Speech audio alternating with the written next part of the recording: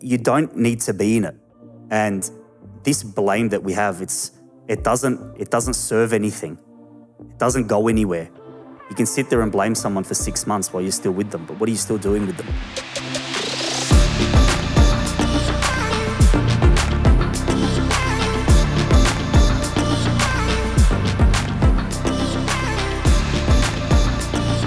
Hi guys, and welcome back to the Rachel J podcast. We're talking all things wellness and lifestyle to help you do life better.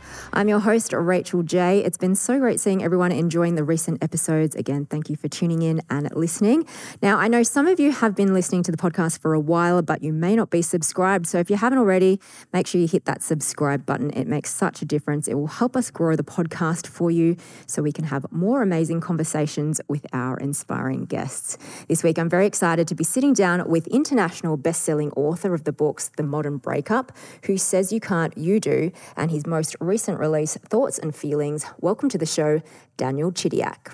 Thanks for having me. I'm so excited to have you on the show because you've become sort of like a go-to for dating and relationships and life, especially for women, because of your books. And before we get stuck into all the nitty-gritty and delve into it all, I just want to know, what's been your worst dating experience?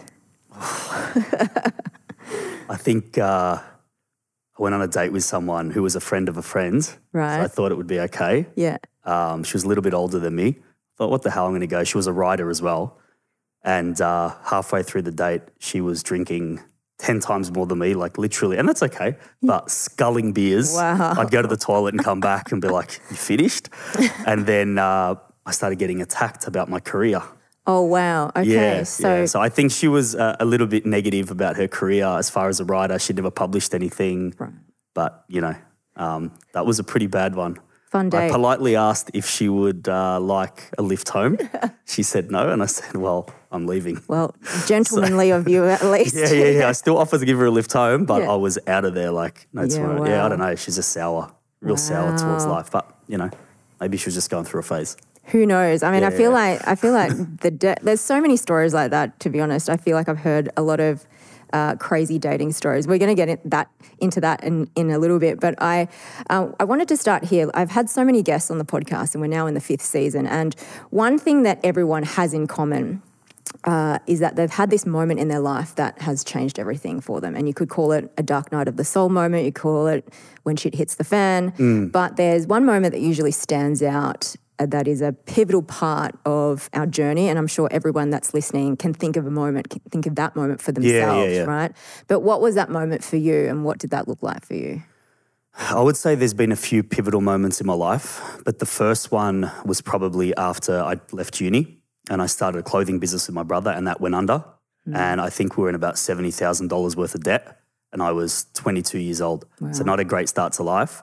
And I was experimenting with different substances. I was partying a lot, as you're young. You take drugs, you drink alcohol. I think you suffocate your problems with things that are not healthy for you, right? And I went out one night and this ended up being a 2-day party. And I came home one day and I crashed so bad. Like I was literally on my floor, didn't know what I wanted to do in my life, had a $70,000 debt, had left uni, and in that moment, I feel like I was awakened and enlightened, and I just started appreciating everything that I had in my life. It was like when I feel like you come to the end of the road, and there's a roadblock, there's nowhere else for you to go other than find a way. You have to find a way through that wall. Yeah. And that's what I did, and I remember going through it and waking up the next morning and just noticing things that I'd never noticed, like flowers or birds or things that were just, in my subconscious and I didn't even worry about them. And now I started to appreciate them all. And it was so weird that I had to get to that rock bottom in order to really wake up and realize that this is not serving me anymore and what I'm doing isn't benefiting my life whatsoever.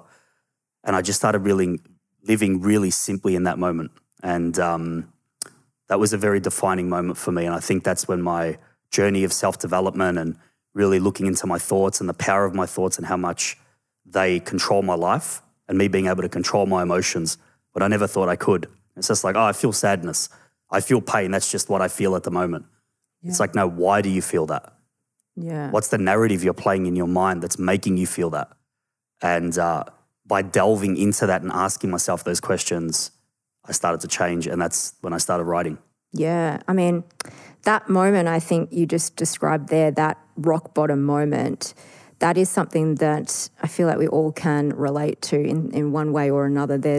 And it may not have all led to that point in the same way as it did for you, but when you reflect back on that moment, what was it about? What was that realization? Because obviously, yes, you get to that point where you hit that rock bottom, but how did you come to the realization that you were actually viewing the world, your life, how you were living your life? How did you know that you were telling yourselves these narratives, these negative narratives? How did you get that awareness, basically? God. Yeah, right. It's whether this energy is separate to us or whether it's part of us, that's something that I still till today cannot give you a definitive answer on because something came over me. And I remember even waking up at 3 or 4 in the morning after that event and being like, just write. You have to write this. And I was never a writer. And before I knew it, I had over 200,000 words written. And that was Who Says You Can't, You Do.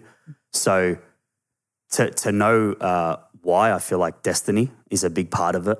But also, I think always having that drive to succeed and, like having that clothing business and starting it and always wanting something better, I think drove me to look deeper within myself. So I think if you have a little bit of awareness even, you will ask yourself those questions, and it's that gut feeling. It's knowing that this is not right. The way I'm living is not serving me. What I'm partaking in. And I think it's a snowball effect. I didn't just change, overnight and everything was great. That's not the way life works. Yeah. It was a process. And I think, that's something that we all have to come to terms with, is that we are not robots. This is a process. There's pages to this. And I was willing to turn those pages and to learn and to grow. Yeah, I really like what you said there. And it's interesting you pointed out the 3 a.m. thing, because I have heard of, I'm a writer too. And so the 3 a.m. thing, it's a thing, right? And it's this moment where your conscious mind is so asleep that you don't have time to logically think things through. It's almost like you were saying, that gut feeling, that intuitive sense called you to start writing, and whatever term of spirituality you want to refer to, everyone has a different frame of reference, but that's the thing that kind of propelled you into this, I guess, new path of life, right, with your writing. And this book that you talked about, Who Says You Can't, You Do, it was initially self-published, right, and then it was picked up by Penguin Random House, and it's been an incredible success. So there's people that resonate with your story, right, and hearing you talk about it, I think it's so great that you're able to share that with everybody because, like you were saying, you weren't able to express before, right? Yeah, and I think that goes back to the answer that I just gave, where everything's a process, because as I was writing the book, as I was going through this conscious awakening, enlightenment, whatever you want to call it, I think an awakening is knowing the power that your thoughts have in creating your life, and enlightenment is leading that life with love. That's how I define them. But as I was going through it, I was writing piece by piece. So it's actually my journey of my awakening. So it's like starts off really surfaced, and then the questioning, the first chapters, and don't question me too much on it because it's been a long time since I've read that book back to front. So, but the first part I know is the questioning, and we delve into really deep questions because that's what I did. So the book is my journey. So I think it's taking people from the surface and taking them deeper. Yeah. And I think maybe that's why people were resonating with it so much, rather than me going through all of this and then looking back and writing it. Yes. I was writing it as I was going through it. Yeah. So it's a journey. Yeah. It's a journey. And that's why I love writing so much, because for me it's definitely been a tool of self-reflection. And through the process of writing, you can actually learn so much about yourself. You can notice how you feel in certain moments. You can learn your patterns of behavior through different things that you're going through in your life. And almost as someone who's reading your own writing, you come at it as a third person. So you can take yourself out of first person and become an objective audience, I guess, or viewer to your life, right, and to your thoughts, which is really powerful. Now, then, of course, you released The Modern Breakup, which in terms of dating, I feel like there's been, so much conversation around modern dating at the moment. And definitely this is what I've heard from all my girlfriends over the years, hearing all their stories. So what is your take on dating and dating culture right now? It's messy. Yes. It's very messy. I don't think there's ever one way of looking at it, but I think we all are looking for perfection. We all want perfection, even subconsciously. And I think that's got a lot to do with social media. And we've all got this perception that the grass is greener on the other side. And I think that's our biggest downfall. Where I feel like in our parents' and grandparents' generation, they like someone and they went with it. Now we've got baggage of dating 5 people last week, and we've got all those things and insecurities. And so I think there is hope, but I think the work needs to be done within, and you have to have clarity of what you want. I always say that. So people have this massive list of what they want, right? So they write it down. I want this. I need this in somebody. And then the next question comes, what are you willing to be? You know what you want, and you've got all this massive list of the perfect person that you want to be with, but what are you going to be to them? And that's, I think, the most important thing. Yeah. I think we have to understand what a relationship is. What is a relationship? What does it mean? Are you willing to devote yourself to that? Yeah. Because that's not easy. Yeah. How would you define a relationship? Because I think that's an important point too.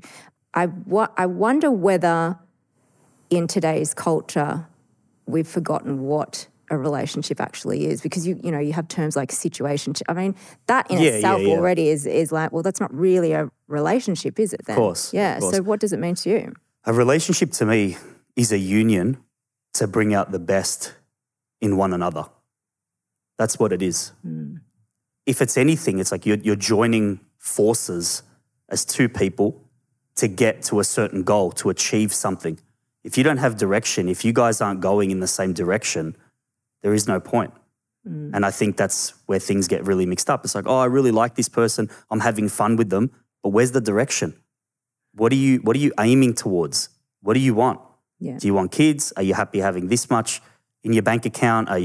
These questions need to be asked rather than, oh, I really like this person at this moment, and then 3 weeks later I get over them. Yeah. So it's, you can have fun. You can really like someone. You can even love someone. That word, it gets thrown around a lot. But where's the direction in your life? Where do you want to go and where do they want to go? And if that doesn't align, then I think there's no point, and you got to redefine what you think a relationship is. And what a relationship is to me is very different to what it is to other people. And I think that's where in the year 2024, we're going to see that more. Where as our parents and grandparents era, a relationship, if you look at your aunties and uncles and mum and, like all those, the older generations, it's pretty similar what their relationship was. They got together, they had kids, but they also weren't taught the freedoms that we're taught. They didn't travel probably as much as we travel. They didn't want to achieve individually how much we want to achieve. So I think in today's society, it's more than ever, what is a relationship to you rather than what is a relationship, because it can't be boxed in anymore. Yeah. It's as individualistic as we all are, so are relationships now. So yeah, I really like that. And I think it's important, like you said, to ask ourselves that question. What does a relationship mean to you, and define it for yourself? Because like you said, then in a way, it's that already ticks off something in saying that you need to find someone who sees a relationship in the same way you do and wants the same thing from it, right? Yeah. Now, there's this word toxic that gets thrown around as well, toxic relationships. It's I don't personally particularly like the word toxic, but it pretty much sums up the dynamic of a lot of relationships that we hear about. So from your perspective, can you explain what a toxic relationship is and what does that dynamic look like? Sit up for that. This is some serious stuff now. Yeah. Toxic to me is someone who is not bringing out the best in you and you're not bringing out the best in them. That's what it is to me. It's like you can define the word toxic by the way a situation is making you feel. But in saying that, what is your part to play in that? There's obviously many things, like there's physical abuse. that's toxic. That's not on. So toxic is multiple different things. But I think if we look at when people are like, oh, they're being really toxic, I think it's thrown around too much to a degree where it's like, well, how are you treating that person? How is that person treating you? And if it doesn't align, leave. Yeah. You don't have to stay in something that is toxic. So I define toxic as something that's not bringing out the best in you and you're not bringing out the best in them. And I think I'm a big believer in you fight for relationships, especially if you're married and you have kids. You do everything you possibly can to make that work, everything, because that's the union that you made and that's the promise that you made to that person. However, if it gets to the point where it's unbearable, then to me that's what toxicity is. It's you not feeling great about your life while you're with this person. They're not going in the same direction as you. Yeah. Yeah, I really like that. And it just doesn't bring out the best. You don't bring out the best in each other and that's you're right. not moving in the same direction. Yeah. And it's not about, I think it's not really, we're always so quick to put the blame on people. And I think it's very important to understand people's faults so you know how to deal with them, especially, you're dealing with narcissists. That word also gets thrown around a lot. But when you are dealing with a real one who kicks a dog while they're down and is constantly belittling you and nitpicking and just trying to make you feel bad about yourself. But, there's situations where we are blaming everybody and it's like you don't need to be in it. And this blame that we have, it doesn't serve anything. It doesn't go anywhere. You can sit there and blame someone for 6 months while you're still with them, but what are you still doing with them? It doesn't really matter. Your energy is just not sinking. When you look at energy, it doesn't matter who's to blame, what's going on, it's not working. The energy is just not sinking. My mum used to say to me, it's like putting a circle into a triangular shape. You're not fitting. So, and I think that's the most important thing. Yeah, I really love what you said there about taking responsibility and not always putting the blame. Obviously, like you said, you have to be aware of those traits in somebody else. But then, a relationship is two people. And so if the part that you can control is you've got to take control and responsibility for the thing what you're bringing to the relationship. And so why do you think it's so hard for people to leave, even if they can see these traits in somebody else that they're dating or they're in a relationship with? Because you hear this so often where, yes, it might be described as a toxic relationship or whatever it is, but still the person, they remain together. So why do you think it's so hard for people to actually do that and leave and walk away? They've forgotten to love themselves. They've forgotten that they're important. And I think that's the road back, is always back to self-love. Because if you're constantly putting up with people's toxicity and you're accepting that, then that's a reflection of you. And whether you're not doing anything wrong in the situation, you're doing wrong by yourself by staying in it. Because the moment you stop and you move towards self-love, you can pave a different path. Whereas you constantly sitting there and blaming that other person and focusing on their faults, they become yours. That person's issues are now becoming your issues. Their faults are becoming your faults because you become a reflection of them and your mind is completely consuming them. So why do we do it? Because over time we've lost ourselves. We've become insecure. We've forgotten that we're important. We've forgotten that life is great. The fact that you're alive, you made it. You made it to life. You made it here. That's the first step. So I think we really need to get back to who we are as people, what we have to offer, and what we deserve. Yeah. And I think that's when we realize that, hey, I don't have to put up with this anymore. I'm worth more than this. Yeah. I think that's so important. And I feel like so many people listening will have found themselves in a moment or a relationship where they have accepted behavior or traits in another person where they know that is less than what they deserve. So what are your suggestions for someone who might be going through something like that to actually come back to a place of remembering who they are and feeling that self-worth and self-love again? Because it is one thing to think about it in theory, and I know that we all hear about it, but to do it in practice is a completely different thing. So what are your suggestions about that? You need space. You need space, especially if you're in a situationship like you said before, or you're getting really attached to someone or you're becoming obsessed with them. It's never about how good they are. It's always about how bad your relationship has gotten with yourself. And I think that when you're in the vicinity of this person, this energy, it's already stagnant. The energy's stagnant, and I believe that when you're constantly on repetition, you're walking the same stairs every day, driving the same car. There's little changes, but that energy is going to get stagnant. And I think that piles up, especially with all the sensory input that we have in today's society, social media, etc. So I think you need distance and space from the situation. It's like looking at your hand, and I use that analogy. When you're looking at it like this, you can't see it clearly, but when you move your hand away, you can see it very clearly. You're looking at it like this, and that is never going to solve anything because you're just going around in a circle. So my advice is always, because it's always worked for me, even though it's really hard because we want to play the victim and we want to stay in that space because it almost feels comfortable. It's like being comfortable in the uncomfortable zone. But we need to pull ourselves out and have space so we can see the whole situation clearly. And then you can make an informed decision a little bit better. Yeah, I really like that is like you're saying with the hand, it's like you're in it. When you're in it, you can't see it properly. That's right. When you step back and have a look at it in a bigger picture perspective, I suppose, you can see all the parts and writing again, I think will help as well. You can reflect on, for sure. What you've been doing in the relationship. Now, what kind of ties into this is setting boundaries. And I think this is one of those things that, and also setting standards, right, for yourself. It links in with self-love and self-worth. And again, I think it's easier to talk about it in theory, and it's more difficult to actually practice and set those boundaries and actively enforce them with people. So how do you set boundaries for yourself in the context of a relationship? Well, it's funny you say that because I did it last year, and it wasn't even a relationship per se, but relationships with family and friends. So I think this is relative as well.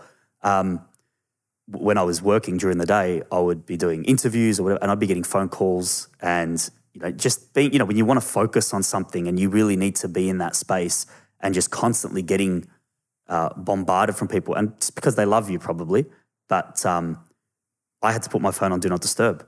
And that was hard for people to really understand. Even people today, they stop calling me because they're like, I'm not calling you anymore because I can never get through. I'm like, well, I'm sorry, but from this time to that time, my phone's on Do Not Disturb. You got to create that. And that's for you. You have to think about, and the way we do that and the way we set boundaries is, what is going to serve me? We all have to look out for each other. We can't be completely ignorant to other people's feelings and other people's needs. I know that sometimes they need to call me. That person might need to call you. That person might need to speak to you, and you want to be there for your friends, for your boyfriend, for your girlfriend, whatever it may be.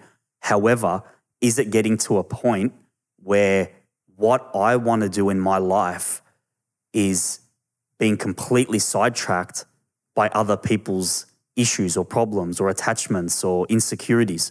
And then I think you discuss it with that person. You always have open dialogue. I'm a big believer in communication. Don't be scared to communicate. And if that is not reciprocated, communicate again, as I've done in the past. If it's still not respected, then you have to take a more drastic decision and say, I'm not doing anything intentionally to hurt you. You know we don't have to speak X amount of times. You know that the way you're treating me is not right. So now I've had this discussion with you. Nothing's changed. Now I'm going to have to do this. So I think communicate, and then you just have to set those hard boundaries. There is no real way. You just have to do it, and you navigate through that afterwards. You see what works, what doesn't work, what serves you, what doesn't serve you. But yeah. Yeah, I really like that process. And I agree. It's not just obviously romantic relationships. Like you said, sometimes family and friends can be the hardest to set because there's almost this guilt, yes, especially from the parents. Yeah, I know. That you have to almost like you said, communicate, that it's not personal. And I think that's important. I really agree with you on that you need to communicate really well around those boundaries. Now, another thing that I have definitely heard a lot is this idea of closure, and you've spoken about this as well. And it's, I guess, more relevant with relationships that perhaps you wanted to work out, but the other person didn't for whatever reason. And there's almost a sense of like you're left hanging without an explanation as to why the relationship ended. And so I'm interested to know what your take is on this, and can you speak a little bit more about closure? Yeah, I don't think closure ever really comes from the other person. And I think even if it did, even if someone sat there and said to you, this is why I'm leaving you, you'll be like, no, but 2 days ago they said they love me. And you would always find an excuse because you don't want to hear it. You don't want to face the truth. I think closure it really comes from knowing who that person really is and accepting that rather than who they made out they were. And it also comes from knowing that if that person was right for you, they would still be there. That's the end of the story. Yeah. If they were meant to be there, they would be there. If they left, they're not loyal to the end. Why would you want to be with someone who's not loyal to the end, regardless? Yeah. Yeah. You're willing to be, and they're not willing to be, and they may never willing to be with anybody. Don't take it so personally. And what someone else wants for their life has really got nothing to do with you. They've got their own past, they've got their own history, they've got their own experiences that they've interpreted in their own ways, and now they're living their life and creating actions that have got to do with their experiences that you may never understand. There's things that they may never tell you. Human beings are very complex beings. We have so many layers, and to try and work that out and to try and, that's what we do, right? When someone is screwing us around or whatever, we try to work them out. Why did they say that? Why are they thinking that? Why did they do that? You'll never be able to do that. You're just going to drive yourself crazy. And that's also a process, and it's completely fine. It's okay to do that. It is part of the process. But there needs to come to a point where you accept that the closure is knowing that if they were meant to be there, they would still be there. Yeah. And they're not right for you. They're not the one for you. That's it. Why do you think it's so hard for people to accept the truth? Because like you just said there, I do think that a lot of people spend a lot of time trying to figure out, why did they do this? They said this and they did this and it didn't match up, but they said this time. But there is an element, I feel, that people know deep down, but there's an element of not being willing to really face it and accept the truth. Why do you think it's so hard for people to do that? No one likes rejection. No one likes to feel rejection. Yeah. But if we can understand what this rejection is, then we can deal with it a lot better. But rejection from someone else isn't so much that. Like, I don't know if you've ever been in a situation where someone's left you and then later on, and it's okay that it's surfaced, but you'll call your friends and be like, I can't believe he's with that girl. What's he doing with that girl and not with me? And guys do it too. It's like, what's she doing with that bloody bum, Like as if she's going with that guy. But it's like, this is what, like I said, what people want for their life has got nothing to do with you. Yeah, you could be prettier than the other person. You could be more successful than the other person. It doesn't matter. That's what they need at that time of their life. That's the energy that suits them. And what's coming for you, what God has for you, is going to be greater. Just allow that space. Allow it. Yeah. Stop knocking on that closed door. It's gone. It's closed. Yeah. Something greater is coming. I promise you, it's happened to me my whole life. Whenever I felt like that was the best I was ever going to get with my career, with a person, God, the universe, whatever you want to call it, has quickly shown me, actually not always quickly, but has shown me in time. I won't go to that one. There's been a process a few times. Yeah. But has always shown me in time that it had something greater for me. So always have that hope, always have that faith that even a little bit. Believe even when you don't believe, and it'll present itself. Yeah, and I feel like when hearing you talk, it sounds like you have such faith in the unknown in whatever you want to call it. You can call it a higher power, whatever your terminology is for spirituality, in a higher power, purpose, universe, God, that has something better for you, and being able to detach yourself from the outcome of what that is going to be, because you don't know, right? So how can people do that? Because that in itself, again, another thing great in theory, but practically, how do you detach yourself from the outcome that you think that you want, that you think that life should go in this direction, but almost letting go of that control to the universe, high power, and having that faith? Yeah, I think there's a few ways. One of them is look at your past. Look at your past whenever you thought you were never going to get out of a situation and you got out of it. The times when we forget. We've got very short memories, human beings. We're always like, this is the worst thing that's ever happened to me in my life. And it's like, you said that 2 years ago and you said that 2 months ago, but you're out of it. And there's going to be a day that you're going to smile again. Just like you smiled 2 months ago when you didn't think you would 3 years ago.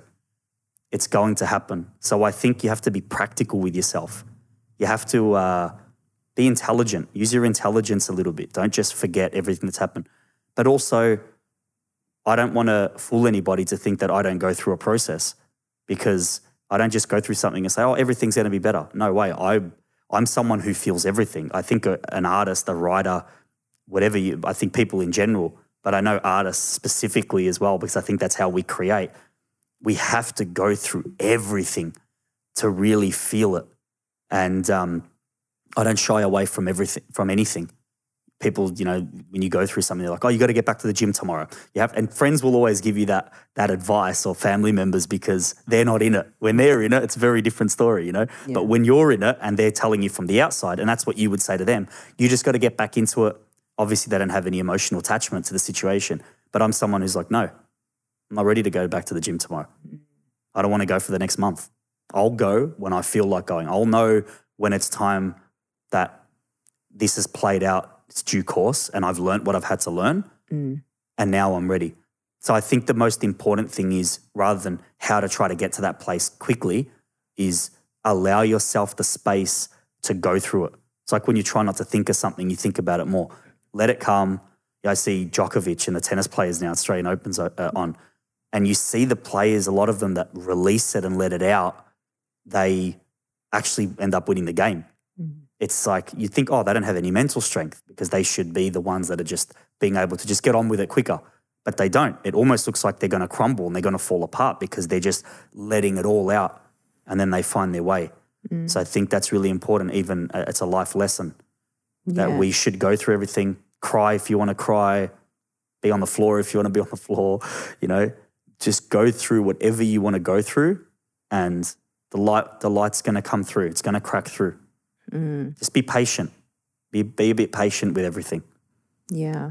I feel like, you described that process so beautifully there, and I feel that definitely in our culture and society, talking about emotions is probably not something that it's a lot more common now, more mainstream, that men have always found it difficult to feel their feelings, understand what their feelings are, and process their emotions. So do you have certain things that you do to process them, or you just let them come when they're coming up? I think it happens naturally for me. That's maybe my gift to write. I don't know if I've got any gift. It's to write. That's what it is. I dissect my experiences in a million pieces, and I see them as words. So when something happens to me, I see it from every single angle, and that's not easy as well, because I'm seeing it from their perspective, that person's perspective. How's that? I'm seeing it all, and I'm writing because of it. So I think that there is no real way. I think it's just your way to go through it, to dissect it the way you want to dissect it. And I think writing is a very beautiful thing as well, because like you said before, it's a very therapeutic. Yeah. And even if you're not a writer, it doesn't matter. Just write what you think, write what your thoughts are, write what your feelings, what you're feeling at the moment. So I think that's a great process as well. But I think the process in general is going to change for everybody. Some people are really analytical, more analytical than others. I've got friends who don't really analyze things on a deeper level. Sometimes I wish I was like them. Can't I just be like you for a moment? Why do I have to analyze everything so deeply? Yeah. But it's a beautiful thing, right? It is a beautiful thing because you learn so much about yourself, and take it as all learning about yourself. And I think the more you analyze, it's okay because you're going to be stronger and better because of it. Yeah. Don't hate the process. Don't hate the process. Don't hate the process. I've definitely had that thought before where you're just like, I wish that I just didn't think about things. I wish I was less aware of things. I wish I could just live life quite blissfully ignorant of things. Yeah. But there's pain in that. Yes, there's there is. so much pain. Of course, there's pain in that. There's pain in both, but the benefits, I think, of being self-reflective and self-aware far outweigh the negatives. Yeah, yin and yang. Yeah, exactly. Huh? Now, another thing I've heard you say before is talking around peace and contentment and happiness, and how there's a difference between peace and contentment and happiness. So, can you explain to everyone what you mean by that? Yeah, I think happiness is momentary. It's like sadness, it's like pain, it's like, joy. I think we try to hold on to this concept of happiness, and that's what's making us unhappy. How ironic. Right? Because life is not just one emotion. Life is all emotions, and all emotions have equal importance in your life.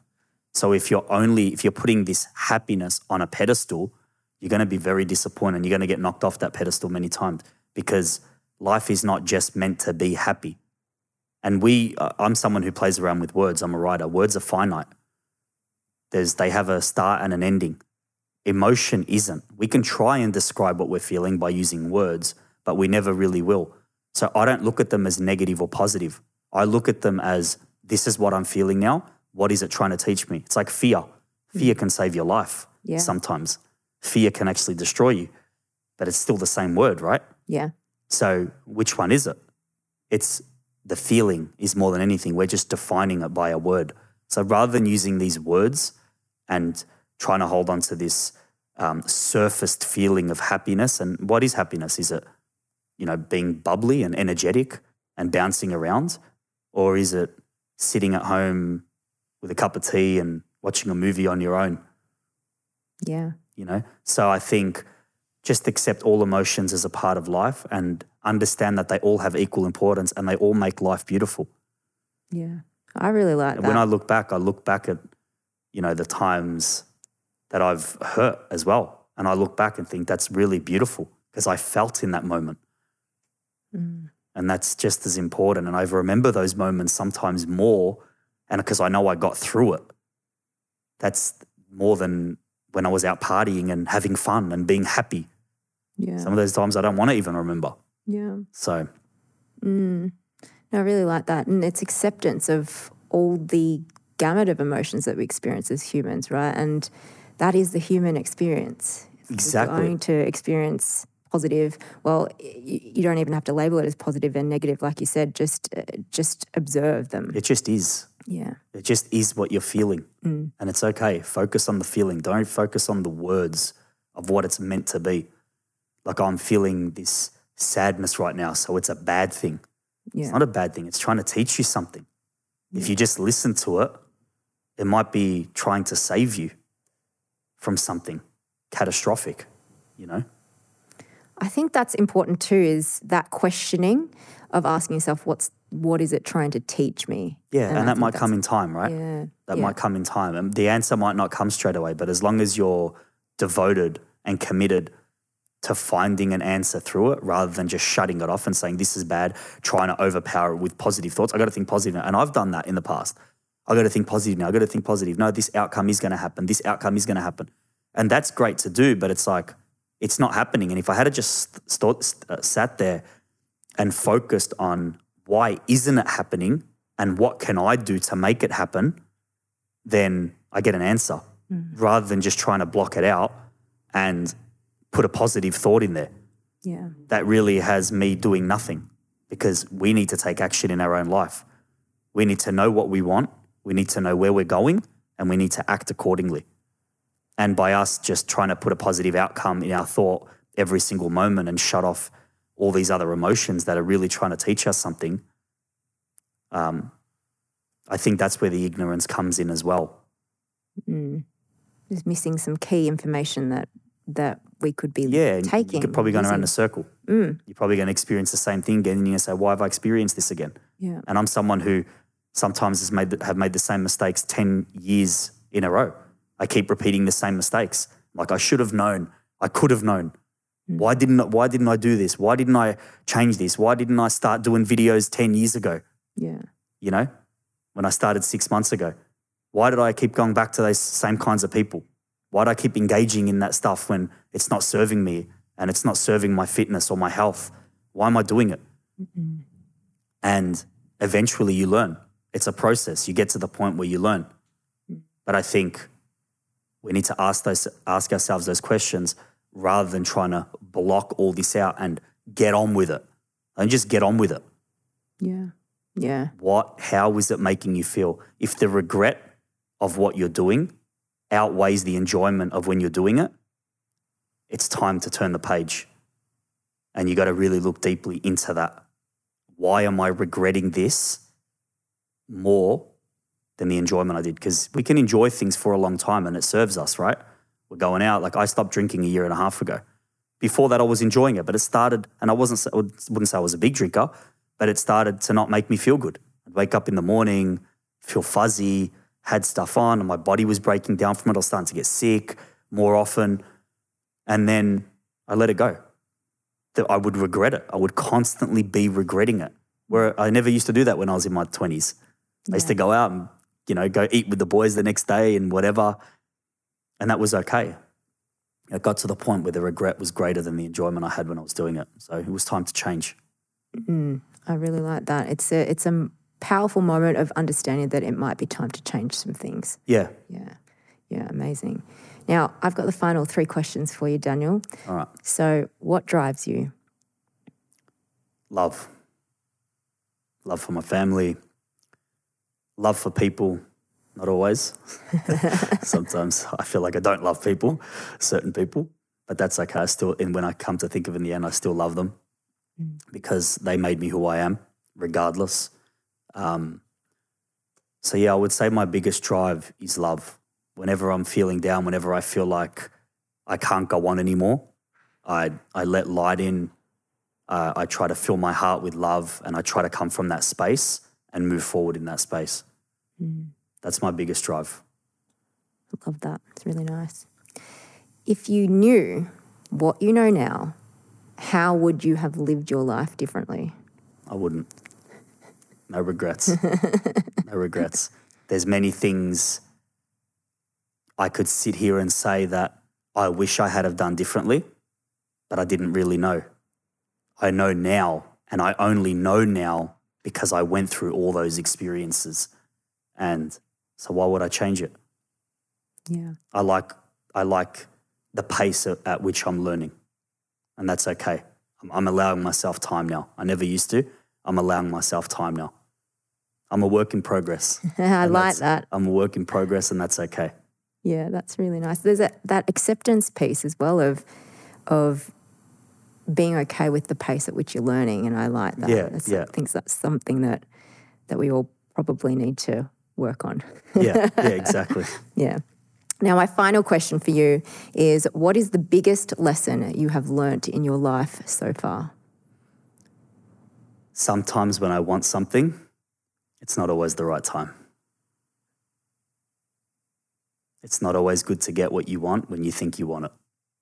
It'll come when you're ready and when you've learnt what you've had to learn. That's so nice. How did you learn that?